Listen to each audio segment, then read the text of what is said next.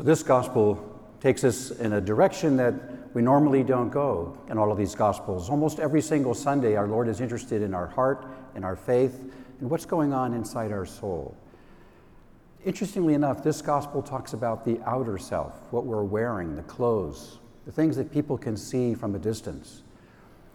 He's not trying to make one as more important than the other, but I guess maybe to take them all into account.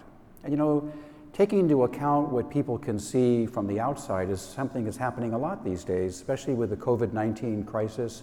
Doctors, they can't read your mind, they can't feel your pain. All they can do is go by what they can see and measure on the outside, the visible symptoms that you might have. Everyone's looking at the president intently these days to see what are the visible symptoms that he may have that might reveal his inner health. So in today's gospel reading, it's about a parable of a king who gives a big wedding feast. And everyone comes, and in those days it was customary to wear a special garment to show that you are loyal to the king and that you have the best intentions of the wedding couple at heart. And he sees someone in the wedding feast that is not wearing the right clothes, and he removes that person. So are clothes really that important? Well, again, this gospel is inviting us to take a look at those things that other people see about us. You may know your heart really well, you may know your soul really well, but other people can't read your mind.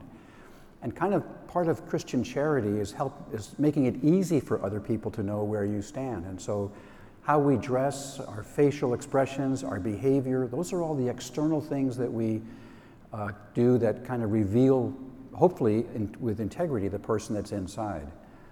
Sometimes that's not always the case. I remember years ago, I was in an office supply store, kind of absent-mindedly looking around the aisles for things for my desk, for my office, and I was kind of leaning on the shopping cart, just walking slowly by, and I came across a display of security cameras, and one of them was on so that customers could see, the quality of the picture.